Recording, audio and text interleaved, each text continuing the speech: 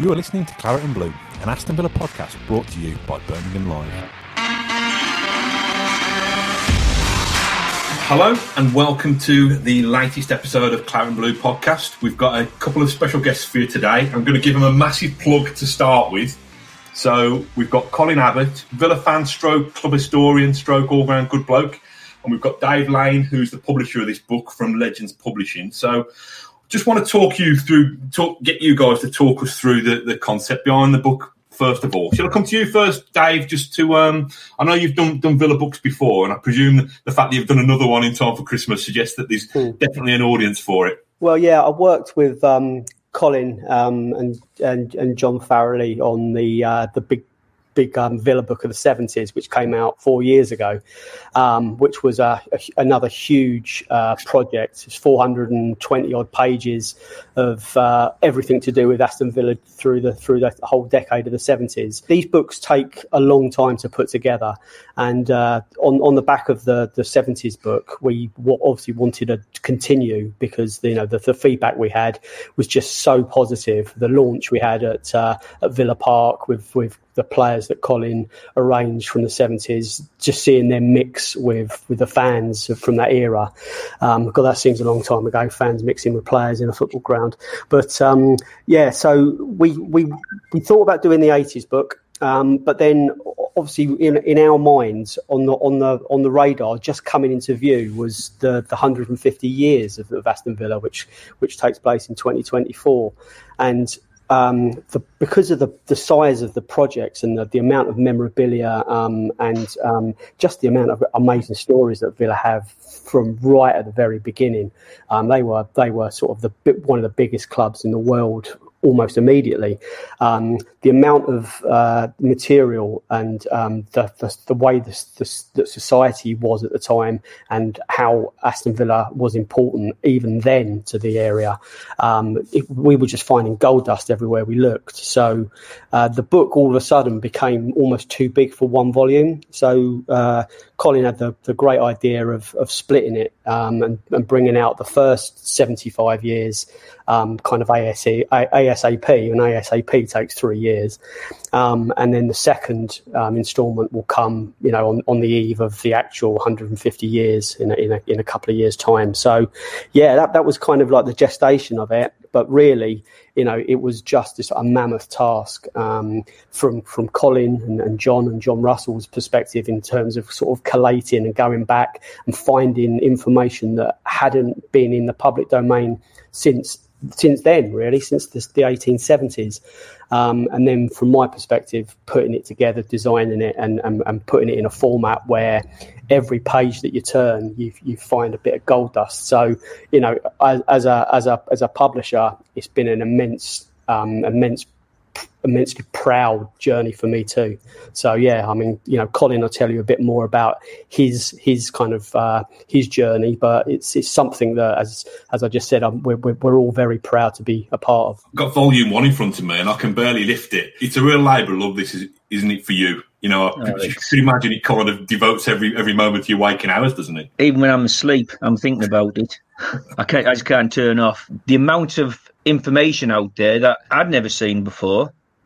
And if I hadn't seen it, there was a good chance that a lot of people out there hadn't seen it. The initial research, just for the introduction, I found that I couldn't put it all in the book, but I can remember finding there was 6 teams that carried the name Aston, and they played on Aston Park or the lower grounds.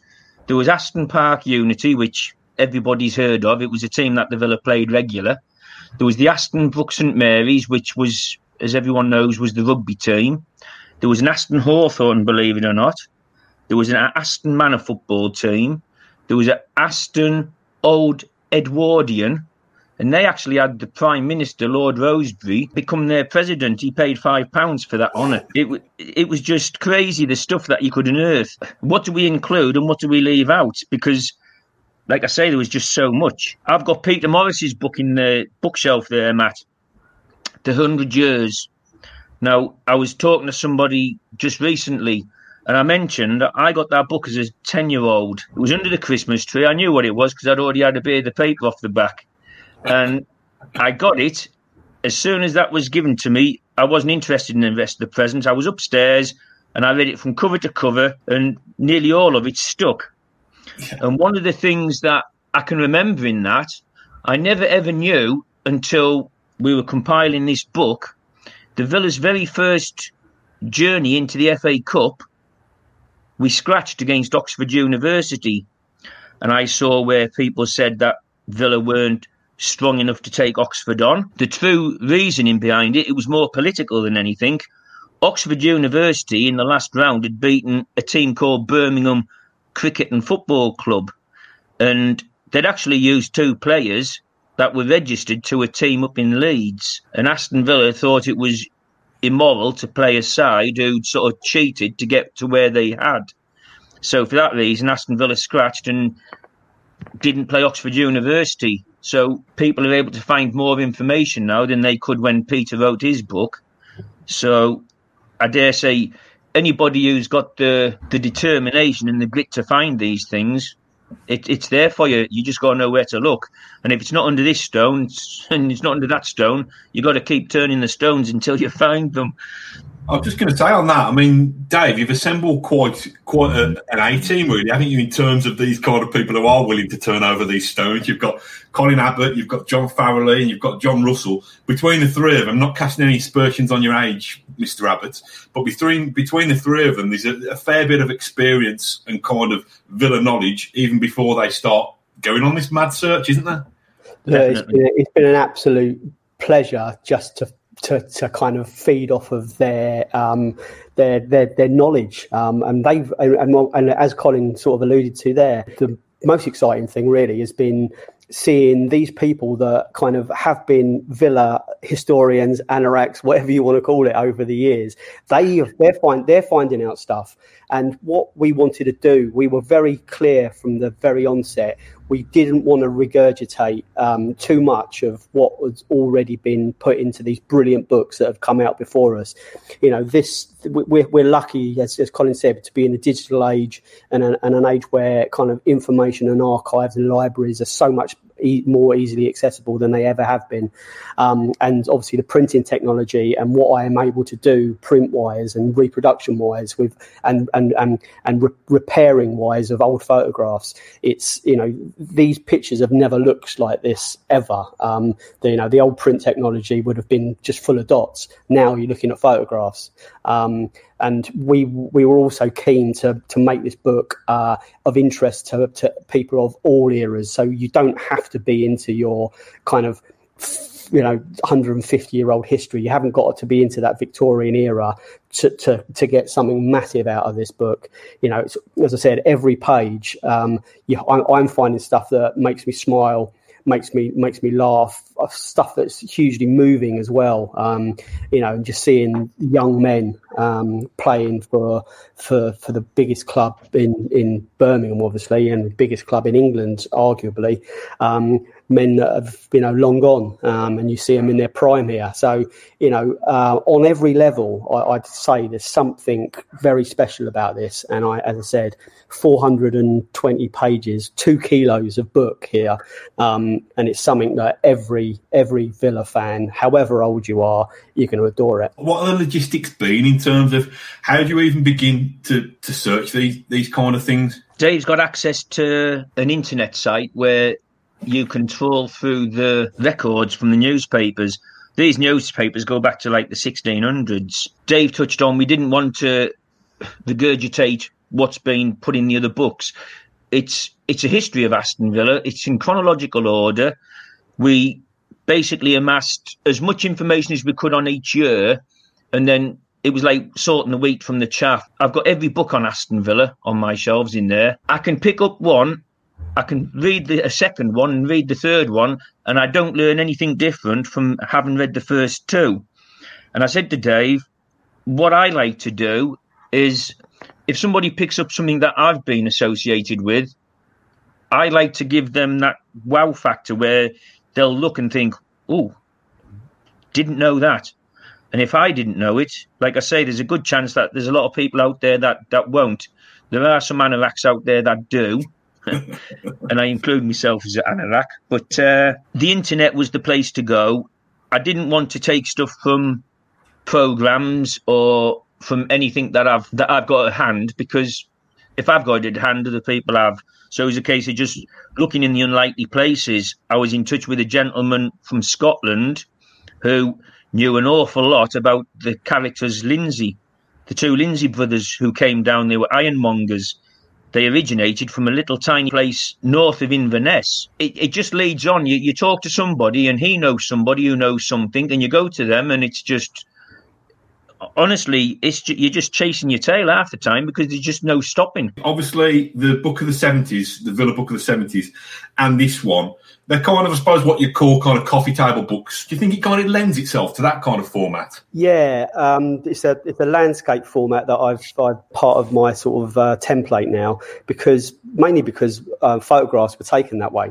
And what I found with football books I used to buy before I started publishing was they were too overly designed, and they were kind of like a beautiful photograph was cropped just to make it fit the portrait size. So landscape, where it's wider than it is tall. Most photographs are taken that way, so you're able to use the whole page to show off what were beautiful photographs. The photographers of these eras were artists. They were working with very primitive equipment, trying to catch a moving game with big black hood over their heads and sort of like looking through a little bit more than a cardboard box, trying to capture some a beautifully composed and well defined image. So the landscape format is something I really think works with the photographs, and it gives someone the ability to kind of like turn over a big wide page, and you can get a lot more content there. Everyone that's received the advanced copies of it has just been kind of blown away by it. We've sold a lot more copies of this book than we have of the 70s book already. But so there's a lot of new Villa fans kind of stumbling across what we've been doing, and they've just been, some of the comments are just kind of just again made me feel so proud. Just like every page, literally they say it's just like it's a wonder. They don't know what's going to come next, and that's that for me as a publisher. That kind of just makes it all worthwhile. Do you have a favourite photo? Yeah, I do. Can I?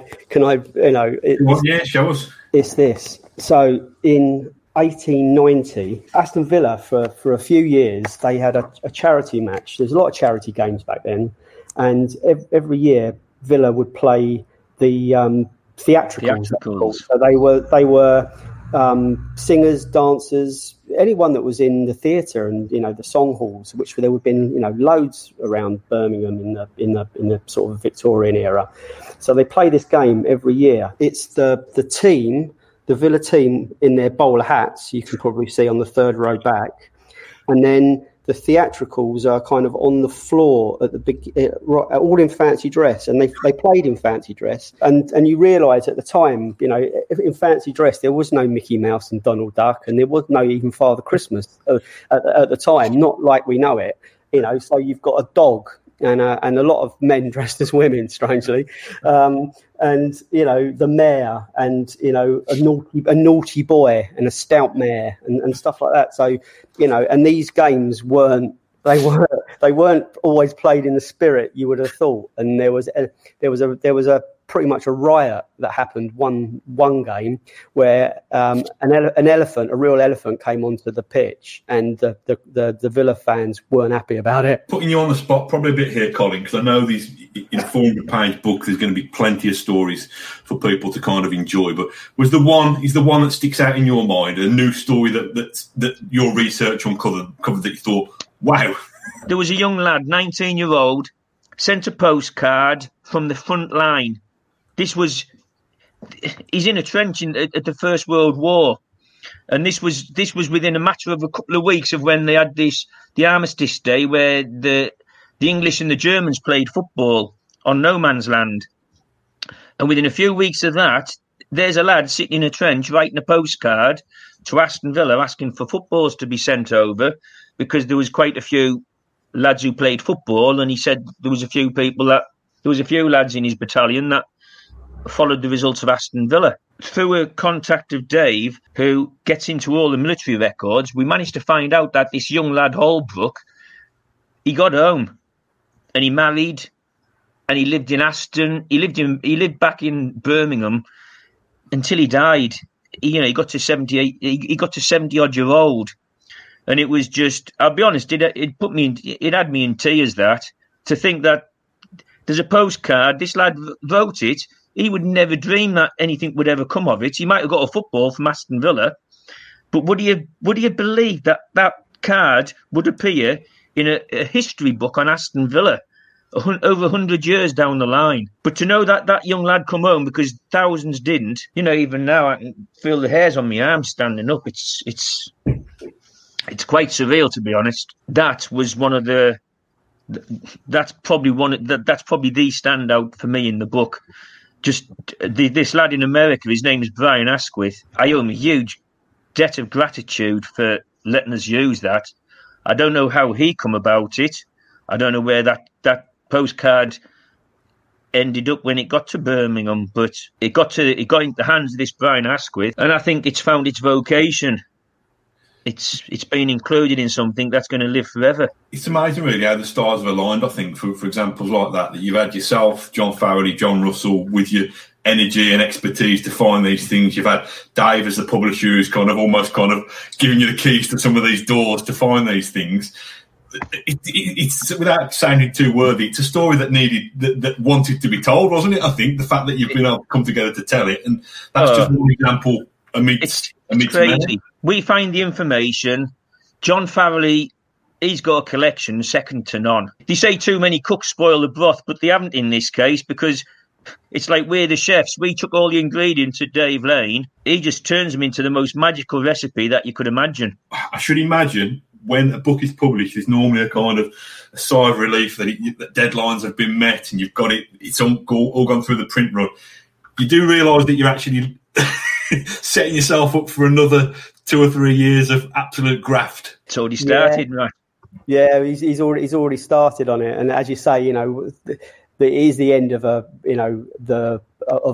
big old journey, but it's the start of another one as well. Not only in terms of producing the next volume, but obviously kind of obviously I use the word selling the book, obviously, but it's more than that. It's kind of sharing this what is I call something amazing with as many Villa fans as is possible. It's in the club shop, and it's available through legendspublishing.net.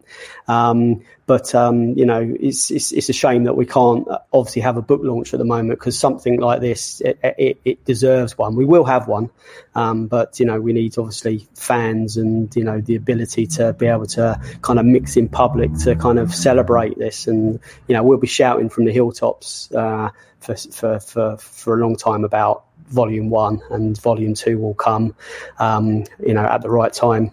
Give us the sell then. If you've got 30 seconds prime time advertising between the break on Coronation Street, and you've got a captive audience of Villa fans, go on, tell us how would you kind of encourage us to part with our hard earned to get a copy of this? Well, I personally say that you will never ever see a collection of stories, history, tidbits, social history, humour, sadness. The memorabilia is just incredible. It's priceless, some of it. You've got gold medals and season tickets and rosettes and cup final programmes going back to the earliest of eras. You've got humorous postcards that were handed out. The Second World War photographs are, it's the first time they've been published of when, Villa are playing the Nazi Germany team with the swastikas on their shirts. Again, it's real sinister. You've got letters being sent. You've got letters sent to players inviting them to play on Saturday. Will you please let me know if we can depend on you depend on you coming to play for us versus Birmingham at St Andrews on Wednesday next. You would of course travel up on Tuesday. Just like letters from the club inviting their players, in 1928 to turn up for a local derby against Birmingham.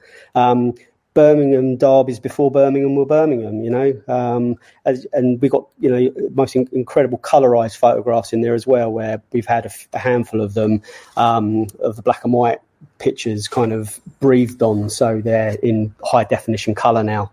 So I'd say, if you're stuck for a Christmas present and you certainly don't want socks again this year, make sure someone that likes you or knows you gets hold of this book, Aston Villa, first 150 years, either through the club shop or direct through Legends. You can't go far wrong. When I did the 70s book, I remember at the time saying that nobody's collated that much information on the 70s. Nobody ever before had that much information at hand.